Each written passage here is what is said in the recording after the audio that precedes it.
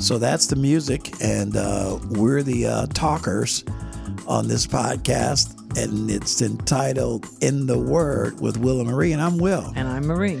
And this is episode 213 as we're marching on, trying to learn the Word and live the Word. Yeah. And we're talking about the salvation of Jesus Christ through the Word of God, and it's an exciting topic. It is exciting. Would you agree, Sister Marie? Oh, yes, indeed.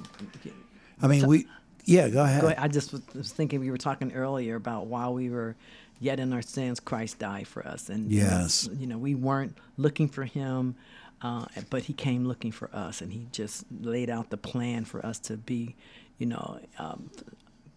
fellowship with him. And we were just talking about how grateful we are, right, that God, just because he loves us so much, he right, came, and he's still trying to call and win and do what's necessary to draw people into himself. Right. Salvation is amazing. He's still chasing after us. Yes. He's still chasing us. Just like we talked about last time, Hosea chasing Gomer. The Lord is still chasing after us. In spite of the fact that we go a-whoring sometimes, the Lord chases after us. He goes for us. He's like that shepherd who leaves the 99 to go and find that one lost sheep. And God does that for us all the time. And that's just hard to even wrap our minds around, much less that he brought us out of darkness into this light, yes, and we didn't deserve it. Exactly, yeah. It's amazing. I've been saying that through the last recording and this one. That's the word, amazing. Yes.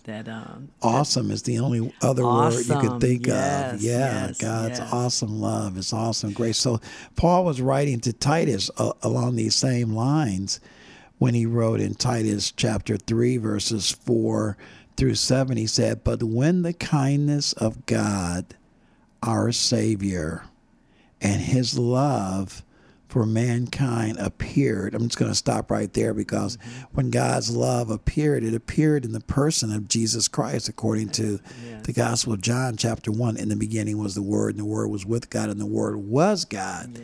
And it goes on to let us know that when he sent the Word, and he sent the Word as Jesus. Jesus was the personification of God's Word.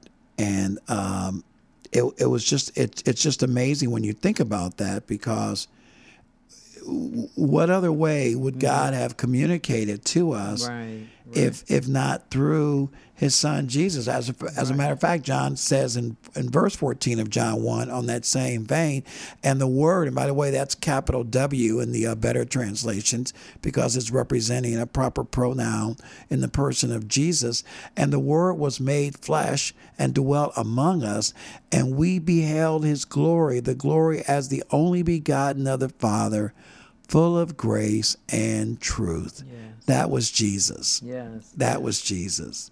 And I like Ephesians 2, 4, and 5. It says, "But God, being rich in mercy, because of his great love with which he loved us, even when we were," I can't see this, "dead in our transgressions, made us alive together with Christ. By grace you have been saved. And he raised us up with him and seated us with him in the heavenly places in Christ Jesus." You were speaking earlier about, coming through Jesus. That's the... it's the only way. That's the only way. Yeah. It's the only way. Yeah. But was that the term you were thinking of, or is that... That's what I meant. It's the best way? Yeah, that's what I meant, but I was thinking of something else. But that'll suffice. That's good. He is the way, the truth, and the life, and he's the only way that we can get to the Father. Yeah, and people may be confused about that. People that they're not born again, or they haven't been, they're not even in church. But you would need to, in my opinion, align yourself with a good Bible teaching church, right? Because some people are really confused about Jesus and his role and God and all of that, and it's more than we can get out on this podcast. But we will behoove those that are listening and may be confused to just find a good church that is teaching the Bible and that teaches Christ and Him crucified. Christ and Him crucified. That teaches the Word, the authority of the Word of God, the Lordship of Christ. Yes. Those things that churches now consider old-fashioned, out of touch, out of date, obsolete.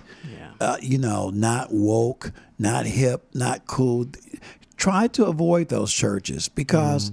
Just because they may seem like they're on the cutting edge of the social media and the social norm, they're not. Right. They're not. It doesn't line up with Scripture. If it doesn't we need to run fast and run far for the doctrines that don't line up with Scripture. It must line up with Scripture. Exactly. So just continuing as we wrap this up in Titus chapter 3, verses 4 through 7, I read verses 4, I'll read again. But when the kindness of God our Savior and His love for mankind appeared, and we've discovered here that through the person of Jesus Christ, it says in verse 5, He saved us, not on the basis of deeds which we have done in righteousness, but, and I love the but there because it shows contrast, but according to His mercy, by the washing of regeneration and renewing by the Holy Spirit. Yes, Lord. Amen. That is so rich. Our righteousness, the Bible says in the Old Testament, is as filthy rags. We can't bring anything to God as a bargaining chip. We can't bring anything to God as leverage or as a way to buy our way into or bribe our way into heaven. God saves us by grace and mercy. Yes, He loves us, so just respond to His love. Right. Yes. Right. Thank you. We'll Lord. see you guys next time. Let's just pray. Lord, we just thank You for Your word, and we thank You for this podcast, for the privilege and the opportunity to share Your word across the airways. May this find a home with someone that's seeking, that's looking, that's asking, that's knocking. May they find these words of hope, of comfort, and of salvation. And we thank You and we give You all the glory, all the honor, all the praise is Yours. In Jesus' name we pray. Amen. God bless you. We'll see you next time for episode 214 of In the Word podcast with Will and Marie. Yes, amen.